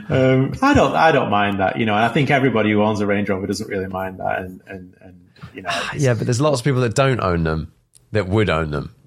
Well, I think what's always remarkable, I always think, is, and I don't know how they do this at JLR, but the XJ Jaguars, which are made in Coventry, are a very similar switchgear, very similar setup, same engines, same sat-nav systems. They claim a lot less. Yeah. So why is that? Why are they more reliable? And that's Jaguars as a whole are very reliable. We don't get a lot of claims for Jaguars. They're pretty good as a brand, but yeah, Land Rover unfortunately is not. But it's just one of those things, isn't it? I mean, it's I've had a lot of Range Rovers and I've had a lot of problems with them, but I still have a Range Rover. And yeah, I mean, but if you worry about it, just get a warranty and then you don't need to worry about it, do you? Yeah, but I don't like breaking down. Well, if it broke down at home, that's fine. Yeah, I know what you mean. Okay. But breaking down sometimes a bit fun, isn't it? Like sometimes when you're really busy and like you're really frantic and you're like, I've got to get to this meeting, or I've got to go to that meeting, and I'm doing this and I'm doing that, and I've always got a gazillion things going on. Sometimes if you break down and your hands are tied and you can't get to the things you were doing, that is so liberating when you're at the side of the road and you're like, actually, the world isn't going to come to an end if I don't do these things. And there's a sense of relief, and it makes you more of a Zen person, doesn't it? Maybe. So that's a positive spin to put on breaking down. There we go. Right. Well, thank you very much for coming on the podcast. No, thank you very much, Sam. I really appreciate it.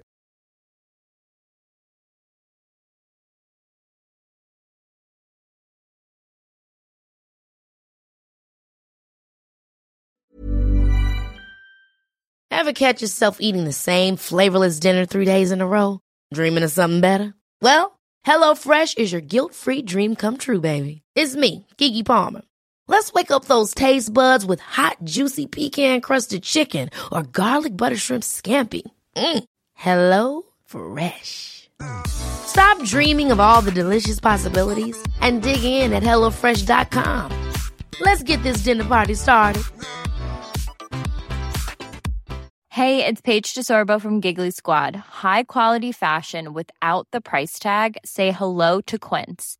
I'm snagging high-end essentials like cozy cashmere sweaters, sleek leather jackets, fine jewelry, and so much more. With Quince being 50 to 80% less than similar brands.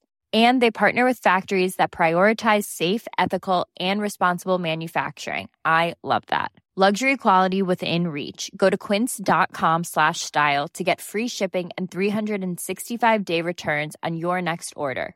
Quince.com/style.